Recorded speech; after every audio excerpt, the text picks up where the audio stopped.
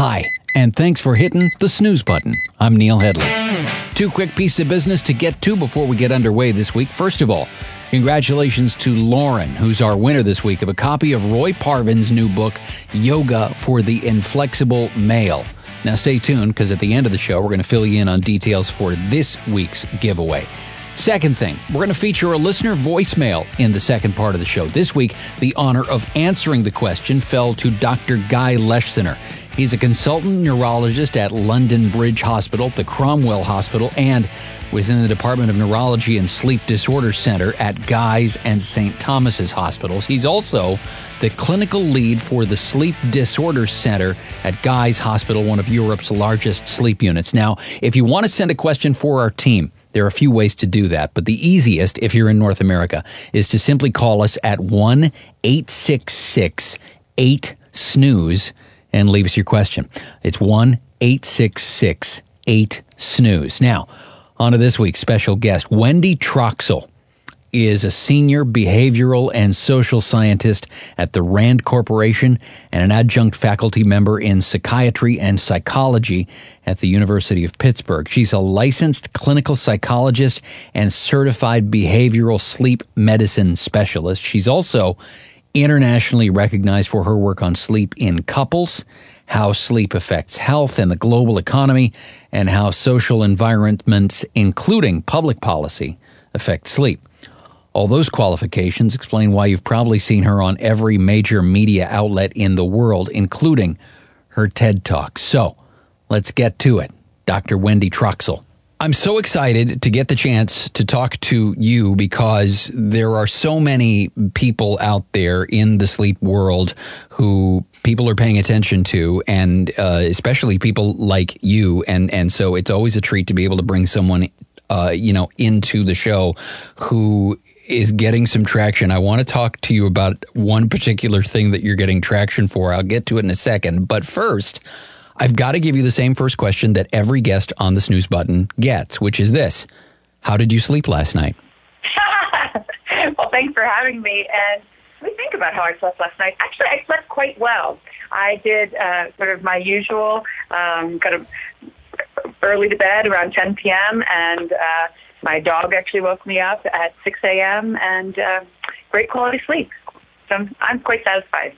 Well, if you've got a dog that is a dependable alarm clock, then I'm very excited for you. Listen, for people who have been keeping an eye on you and people like you on, for example, social media, there is a term that's been getting thrown around.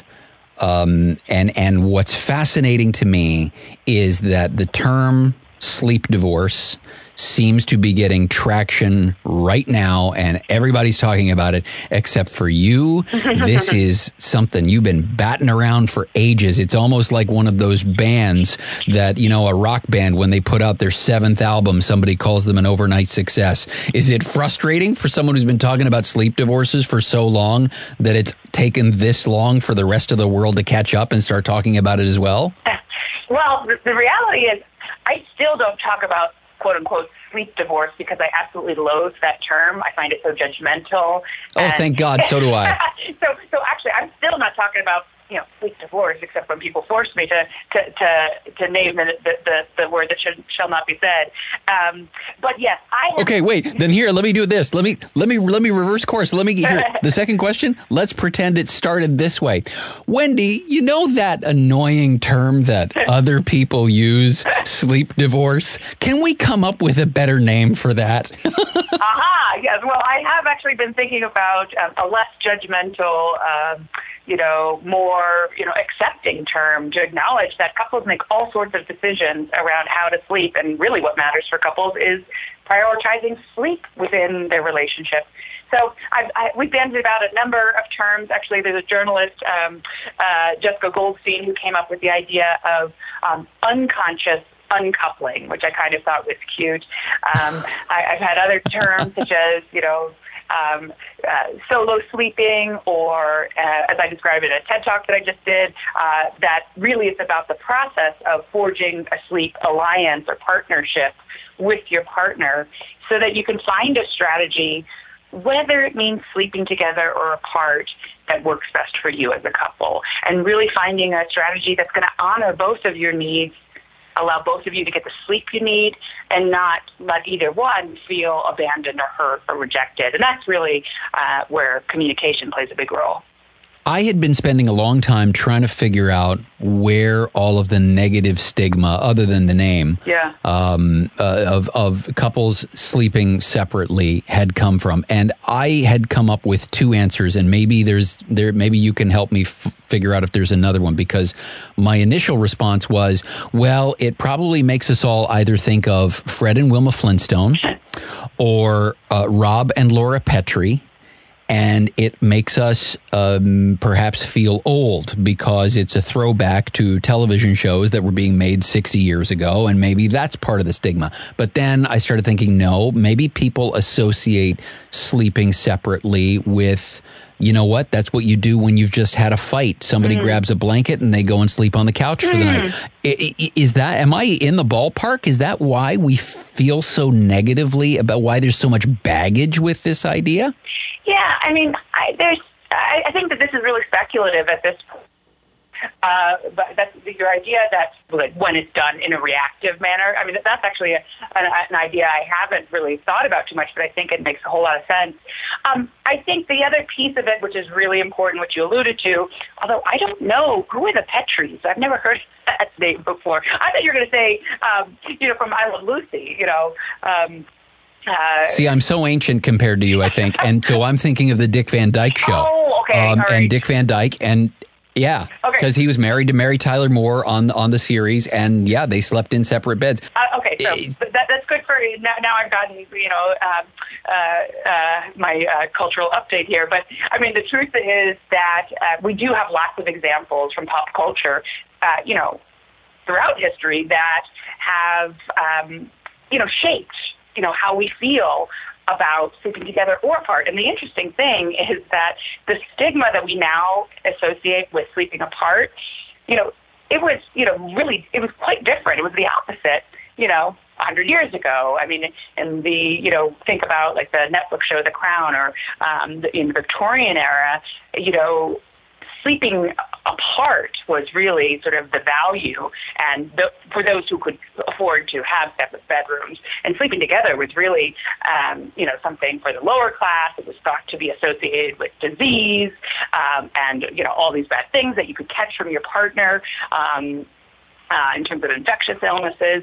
And so really our sort of beliefs about whether couples, quote unquote, should sleep together or apart have changed drastically, and they've gone up and down and changed back and forth across the ages, sort of according to sort of the cultural norms of the day. And so sort of the best sort of historical data that we have that suggests that the shift towards a stigma, this belief that, the marital bed, is really, this very important thing, and where we started to equate both the literal meaning of sleeping together with the figurative meaning.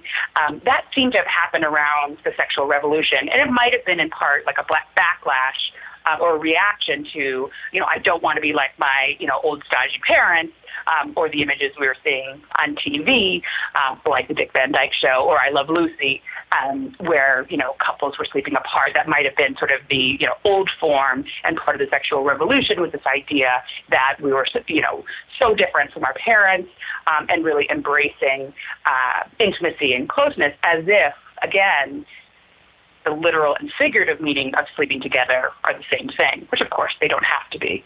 I mean, the Beach Boys said it best. Wouldn't it be nice if we could say goodnight and stay together? I mean, what year was that song out? 1967 or something like that, that the Beach Boys sang that line. So the timeline matches perfectly. So for people who are, I mean, I've talked to a number of people about this subject, and a couple of times on this show as well. But I particularly wanted to get your take on it, particularly because you've been studying this forever. So because, I mean, I think the first study that I found into sleeping separately with your name on it is either from 2007 or from 2005. You'll be able to spot that one immediately and correct me.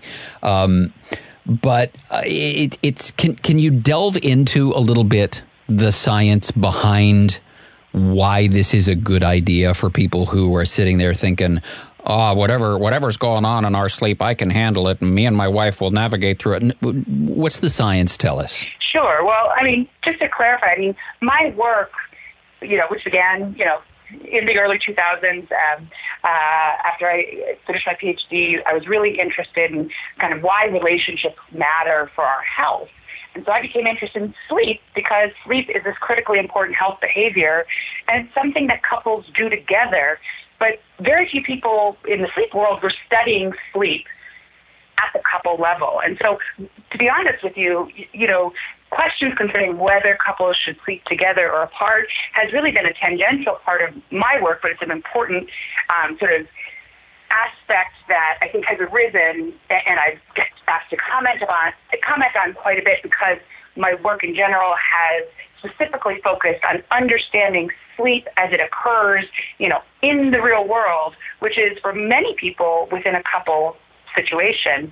And by not bringing a systematic study of sleep in the context that it actually occurs in couples, then that's how these ideas and these beliefs and myths about sleep and what we should be doing or shouldn't be doing, that's how they really, I think, become kind of instantiated and sort of reified as if they're truth, but really we don't have necessarily the scientific study of it. So my work really is focused on understanding the importance of sleep in the context of our closest relationships. How does sleep matter for the quality of our relationships, and how does the quality of our relationships impact our sleep? Because we all know that when you're poorly slept, you don't behave as well in your closest relationships. It's actually your partner that kind of really bears the brunt of it often. But we also know that, say, you have a conflict with your partner, or you're feeling, angry and anxious and upset with your partner, it's also likely to manifest in your sleep. So there's these sort of obvious connections that no one was really studying, and that was really that's the primary focus of my work. And again, within that, we've learned that because nobody had been systematically studying sleep as it naturally occurs within couples, all these beliefs and myths were coming out, and we really needed the science to be able to show, well, here's what we know. When you're poorly slept, you're not as good a partner. And, and the quality of your relationship can also affect your sleep.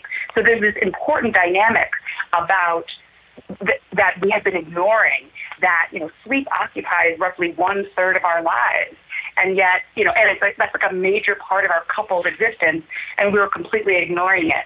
So really what my work does is try to sort of elevate the conversation about the importance of sleep, to consider how important it is in the context of your relationship. And then within that, to allow couples to start having more open and honest communication about, well, if the goal, because it serves our relationship, is to sleep better, how do we go about doing that? And what is the science that says, is there any science saying that one way is better than the other? And, the truth is the science is mixed when it comes to, sort of objective measures of sleep when sharing a bed versus subjective measures of sleep when you share a bed. I could talk about that a little bit too, if you like. Oh, absolutely. I mean, the only thing I can throw into this is some of the context that informs the experience we're in the middle of in our house, because I guess it's got to be about 8 months ago now, I think, that I went to the sleep lab at Sunnybrook Hospital here in Toronto and did my very first sleep test. And they told me that, among other things, I have a periodic limb movement index of 82. Yeah. And it's interesting. Every time I throw that number at someone who does what you do for a living, the range of responses and reactions I've gotten, it's always why I just throw out the number and then I just sit back in the chair for a second to let that germinate. You're moving around a lot. Because that's ridiculously high. Yeah. You are moving around a lot in life. And for those if this is your first episode of the Snooze Button, let me translate for you. It means that about every 40 seconds all night long, I kick sometimes quite violently. And my wife had the bruises on her shins to show for it, because every once in a while she would fall to somewhere within my range of motion and she'd get a kick in the leg, and then I'd get an elbow in the ribs, and we'd carry on from there. So we are, I guess, a week and a half. Yeah, it'll be 2 weeks this weekend where we are experimenting with sleeping in different rooms. And other than the not getting kicked in the middle of the night, the only other data that we have to back up that it's a positive experience for my wife is that suddenly, and we can get into a whole discussion of orthosomnia, but, she wears a Fitbit to bed at night, and her Fitbit is telling her that since we started sleeping separately, she's getting 8 to 9 hours a night of some of the best quality sleep she's ever had. And so for us, and the fact that she wakes up refreshed and she feels good and she's not angry at me for the latest bruise that she got on her shins, it's working like magic for us. Right. And so that's exactly sort of my point about, there's lots of reasons why for some couples, sleeping together might not be the best choice. In her case, it was, not a downright safety issue, but, she was getting bruises, and certainly her sleep quality was suffering. So there's got to be room to have the discussion about, wow, would sleeping apart protect both of our needs for sleep and her limbs from getting bruised? And by the way, I see this in lots of, different scenarios. I mean, some of the populations that I work with include veterans with post-traumatic stress disorder and severe and sometimes violent dreams. And I've also worked with their partners, and sometimes the conversation has to, for safety reasons, be about, until we get the nightmares handled, it's unsafe for you all to be sleeping together because he can lash out. So again, it could be a safety issue. It could be a matter of just the disruption in sleep that your wife now has data to show is already improving when she sleeps apart. And again, sleeping better can have a direct impact on how you feel and behave with your partner. So there can be this virtuous cycle by choosing to prioritize sleep in whatever fashion or whatever arrangement works best for you all, provided that there's healthy and honest communication about it. It wasn't that she just one night said, to hell with you, I'm getting out of bed, deal with it. I hope that you guys had a conversation once you got this diagnosis that you have a severe and significant sleep disorder that is, and I hope you're getting treated for it, but it's significantly affecting your sleep and also the sleep of the person you share a bed with, because the symptom is, kicking your legs. And, whether or not she's actually physically impacted by it, there's a lot of displacement in the shared bed when somebody is, thrashing about. So that's exactly, one of the major reasons why couples choose, sometimes out of desperation, to sleep apart is because of a sleep disorder. I mean, the thing that I think really distinguishes whether it ends up being sort of a relationship and sort of health-promoting strategy versus potentially one that could hurt the relationship is whether there's communication around it. If one partner just, abandons the bed out of complete exasperation, for instance, because their partner is a snorer, and there's no discussion around it, well, a lot of our feelings about the marital bed or about the shared bed really have to do with kind of that it is sort of a protected space and it's a place that we go to for safety and security and connection with our partner. So I don't think couples can take this lightly, and they really can't. There has to be discussion around, this is not about me rejecting you, my partner. It's really about that this arrangement isn't working, but we still, have our needs for intimacy. We need to be close, all of these things, and really checking in with each other so that the feeling isn't one of rejection, which again, I see that happen quite a bit too when the one partner just leaves the bed out of complete exasperation because they just can't take it anymore. So it's really about how the process is handled and whether it's transparent and as mutual a decision as possible. So you seized upon a phrase that I want to, it's a rabbit hole I want to go down for a second, because you talked about our need for intimacy and closeness as a couple.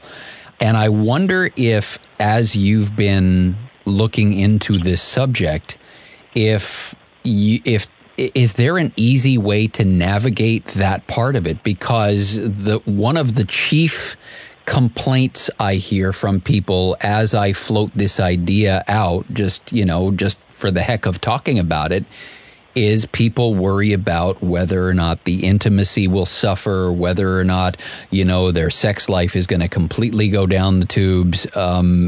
What are you finding as you learn more about the way couples are responding to this?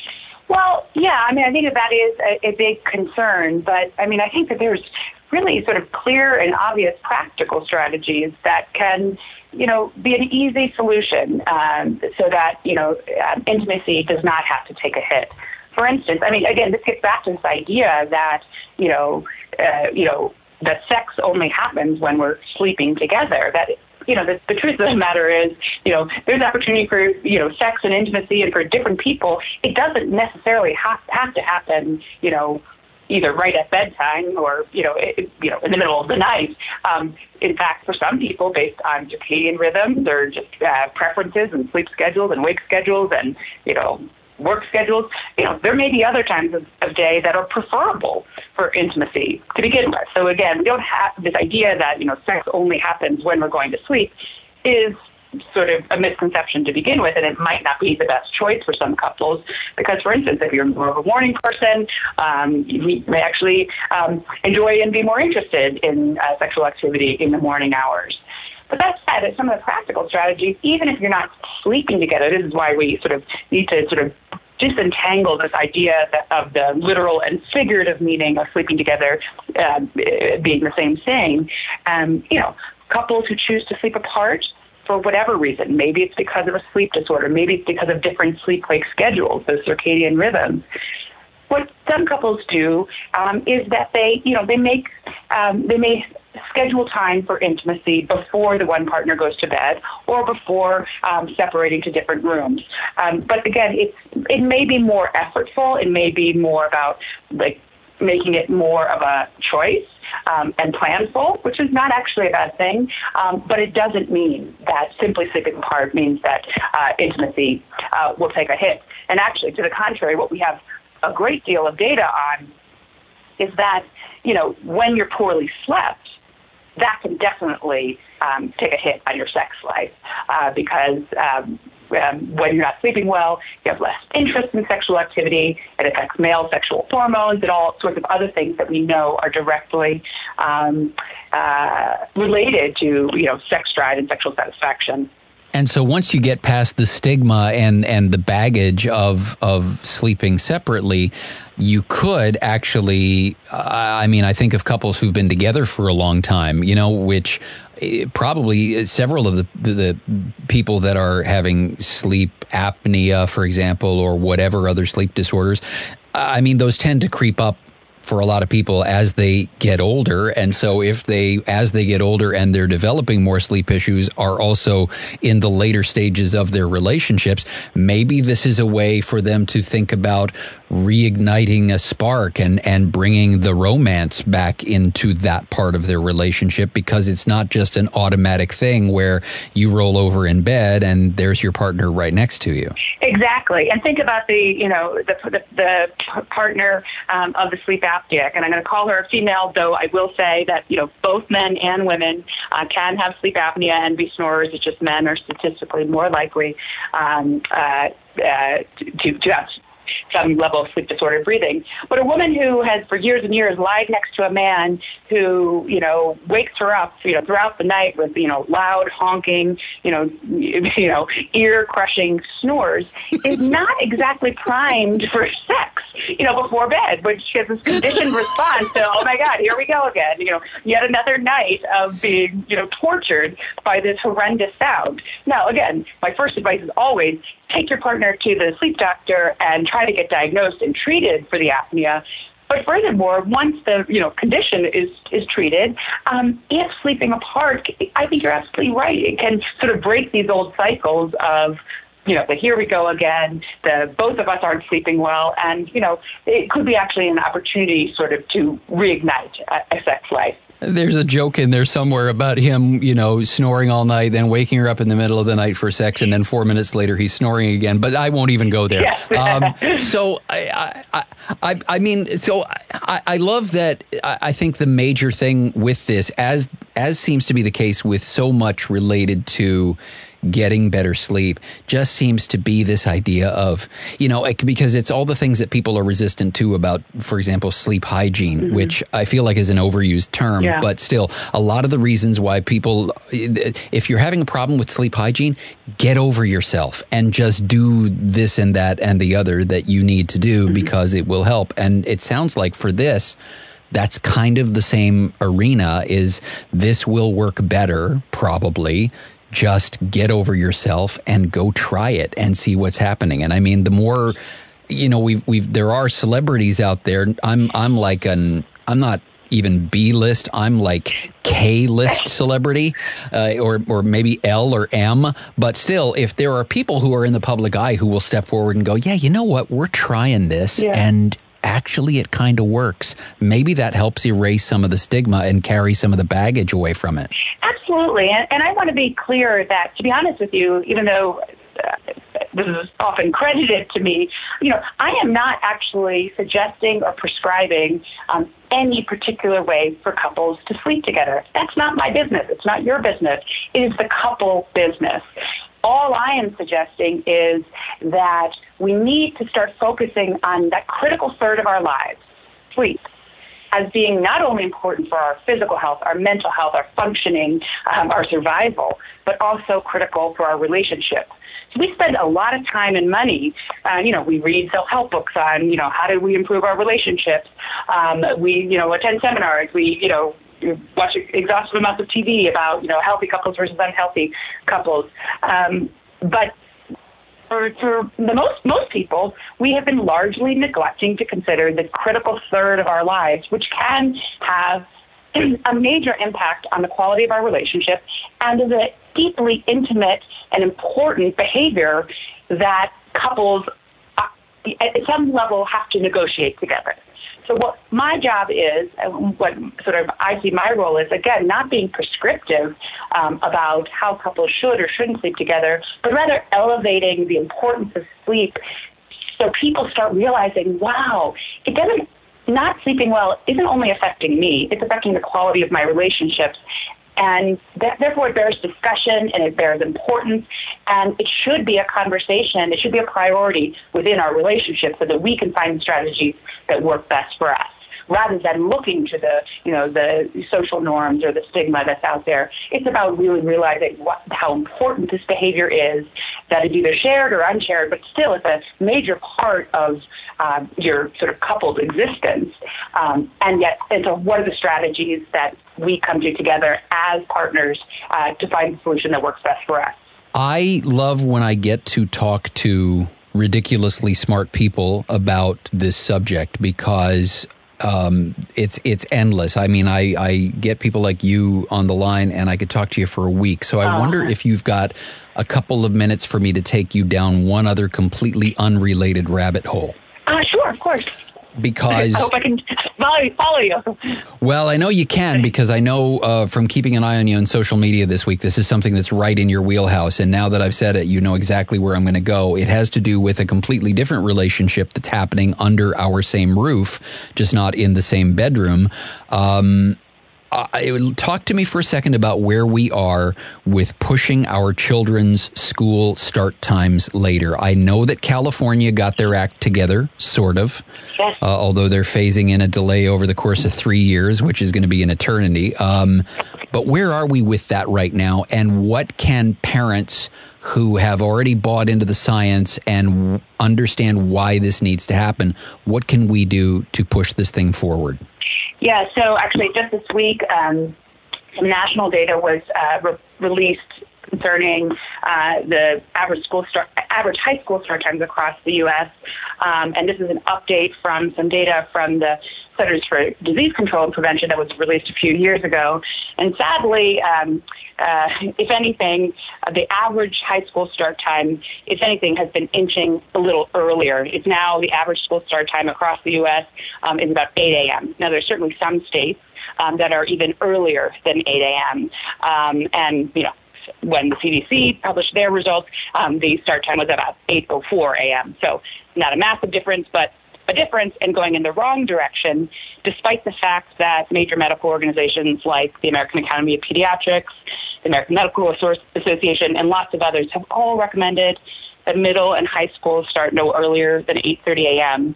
because of the robust science showing that, A, adolescents are not getting enough sleep, they are a chronically sleep-deprived population, and because biologically they are predisposed to stay awake later and sleep in later. So they are exactly the population who should not be going to school the earliest, as they are. That said, the movement around delaying school start times and heeding the science is, growing in popularity across the country, and that's exciting to see. As you mentioned, there was the landmark legislation in California, which, as of the year 2022,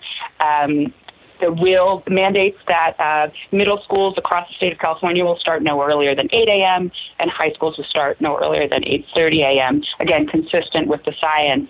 And the fact that there is that delay, yes, I feel bad for the teenagers over the next 3 years, but it is a massive undertaking, and I think that, for schools to figure this one out, because, the science is quite clear. It's the implementation that's challenging. And so I think that the fact that there is this time for school districts to, individually, even though this is a state-level mandate, to figure out how are we going to make this work and adjust their schedules and not spring it on families or communities.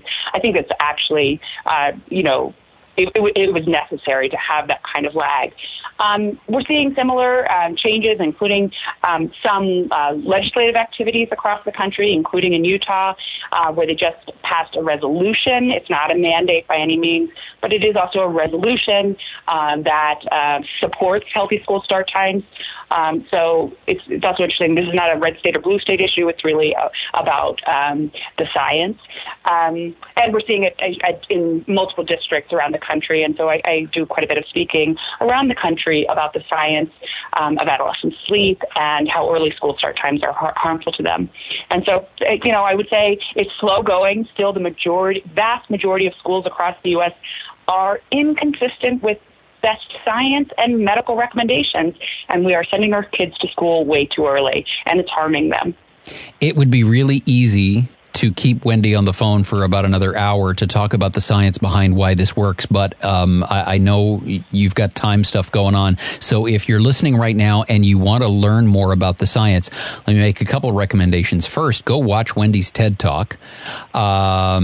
Second of all, I would direct you to an episode of this show that we did a few months back with Dr. Linnell Schneeberg, who is the director of the sleep clinic at Connecticut Children's Medical Center and also an associate professor at Yale School of Medicine, who that was the first time that subject came up on this show, and it was on the eve of California passing the legislation to change the school times there. The conversation with Dr. Schneeberg happened literally 2 or 3 days before California passed their legislation. So it's interesting listening back to that now as we were both wishing that California would do something about it and kind of urging them from a distance to do exactly that. But Wendy, I really appreciate the time and the insights, and it's like I said, it's always a treat to be able to talk about people for whom this isn't just something they know a lot about, it's a passion. So thank you so much for making time for us. Oh, thanks so much for having me. It's great to get to talk about something that I am so passionate about. That's Wendy Troxel. Links to all of her stuff, including her TED Talks, will be in the show notes. And thanks to Wendy for making time for us. Fun conversation. Now, we get to this week's listener question and the answer here from Dr. Guy Leschziner. Again, if you've got a question for our team, the phone number, like this person used, 1-866-8-SNOOZE. Let's get to the question. Hi, Snooze Button. The last 3 days in a row, I woke up feeling like I got pretty good sleep, but my Apple Watch says that I didn't get enough REM sleep. What should I do? Well, I know one person in the sleep world for whom trackers and things like that are very much a hot button right now. And so it is with a certain degree of excitement that I welcome Dr. Guy Leschziner back on the show. How are you, sir? I'm good, thanks, Neil. How are you? I'm doing great. I saw this question. This was left on our voicemail. And in case you're new to the show, you can call us at 1-866-8-SNOOZE. And you can leave a voicemail. And once a week, we're going to grab one of our sleep experts and we're going to throw them a question for the voicemail. So this call comes in and I thought of you immediately because a lot of you in my Twitter feed right now has been you talking about trackers and orthosomnia and all of these things. So I thought Guy is the perfect person to answer this question. Well, I'm not sure whether to be complimented or insulted, but thank you for asking. So what do we tell this person? I mean, so they feel great. Their Apple Watch says don't feel great, and they're not getting enough REM sleep. So what do they do? Well, I think what they should do is put their Apple Watch in a very deep drawer and never see it again. I think that this is a really good illustration of people using gadgets to track their sleep when actually they're probably sleeping pretty well. They're having a refreshing night's sleep. But it's when the data that the sleep tracker generates gives you something to focus on that you then start worrying about it. And that really is the basis of orthosomnia. I think we know that, generally speaking, trackers are good at telling you when you've got into bed and when you get out of bed. They're reasonably good at telling you how much sleep you've had, although certainly for people with insomnia, if you wake up in the middle of the night, they're less good at identifying brief periods of wake at night. And by and large, sleep trackers are not well validated when it comes to differentiating the different stages of sleep. So the question that this person needs to ask themselves is, why are they using a sleep tracker in the first place? If they're going to bed at roughly the same time and waking up at the same time, and generally waking up feeling refreshed, ready for bed the following day, then actually they're probably getting enough sleep for them. If they are finding it difficult to get off to sleep or stay asleep and feel bad the following day, then they have insomnia. But if they are actually waking up feeling extremely tired despite going to bed at the same time and waking up at the same time and not having difficulty to go to sleep, then it means that they've probably got sleep restriction. They're not giving themselves the opportunity to go off to sleep. I'm not sure that a sleep tracker in particular helps you in any of those scenarios. And so people tend to get obsessed about the data that is generated when the data in itself may be incorrect. So let me give you my own example and tell me if when I went through this, if I was on the wrong track or if perhaps I used the sleep tracker for what it's supposed to be used for. I mean, in my own case, I had, my own perception of my sleep as being lousy. And when I had my first wearable, and we should probably throw in right out of the gate that, yes, the data coming back from them is all flawed in some way. But if you're using a wearable, then at least it might be slightly better at picking up sleep versus wake than that thing that sits beside your pillow if you have one that's on your phone and it's depending on you to thrash about to tell you whether or not you're awake or asleep. But in my case, I had my own perception of my sleep, but then when I got a Fitbit, a wearable sleep tracker, it was telling me that even though I was in bed at 8 o'clock, it wasn't picking up that I was asleep until midnight or 12:30 sometimes. And it was seeing that there was a 3 and 4 hour discrepancy between going to bed and when it thought I was falling asleep. That led me to say, okay, I need to go to a sleep lab. Now, if that's the application, if the data that I'm picking up makes me think I need to go and see a professional, is that a better way of using it, or did I still miss the boat? No, I think that is a better way of using it. But I guess that what I would say is you probably didn't need the fitness tracker in the first place. If you were getting into bed at 8 o'clock and feeling that you were spending 10, 11 hours in bed at night fast asleep, yet you were still waking up feeling completely unrefreshed and shattered, then that in itself should have taken you to a sleep doctor in the first place. I think in that context, a sleep tracker certainly does not have any harmful consequences. One could argue whether or not you needed to shell out hundreds of dollars in order to identify an issue with your sleep. I think the bigger issue is when people are using fallacious data to make assumptions about their sleep, particularly if it's a question of insomnia, because then people tend to get more and more obsessed about the data that their fitness tracker, their sleep tracker is pushing out, and that can actually make the situation worse rather than better. So I'm not saying that a sleep tracker is bad for everyone. I'm saying that it's particularly bad for people who have a tendency towards insomnia. It may provide some useful data for other categories of individuals, but I'm not sure that data is any more worthwhile than your own experience of sleep. That is an incredibly helpful answer, I'm sure, for all kinds of people, and it's exactly why I knew you were the right person to talk to this week. Guy, thank you for making room for us. I know you're halfway around the world and doing things all over the planet right now, so the fact that you had a few minutes to spare for us tonight is much appreciated. Thank you for taking the time. My pleasure. There you go, Dr. Guy Leschziner, and thanks for the questions. Keep them coming. You can leave your question by voicemail at 1-866-8-SNOOZE.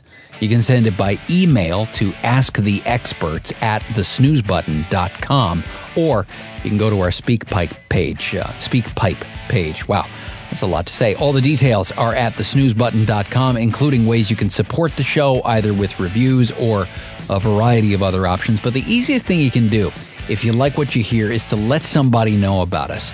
Find us on social media. We're on Twitter and Facebook and Instagram, all with the handle Get Your Snooze On. That's also the easiest place to find out about our latest set of giveaways. So you can just head to our website under the link that says Contests. Meantime, thanks for listening. And hey, get some sleep, would you?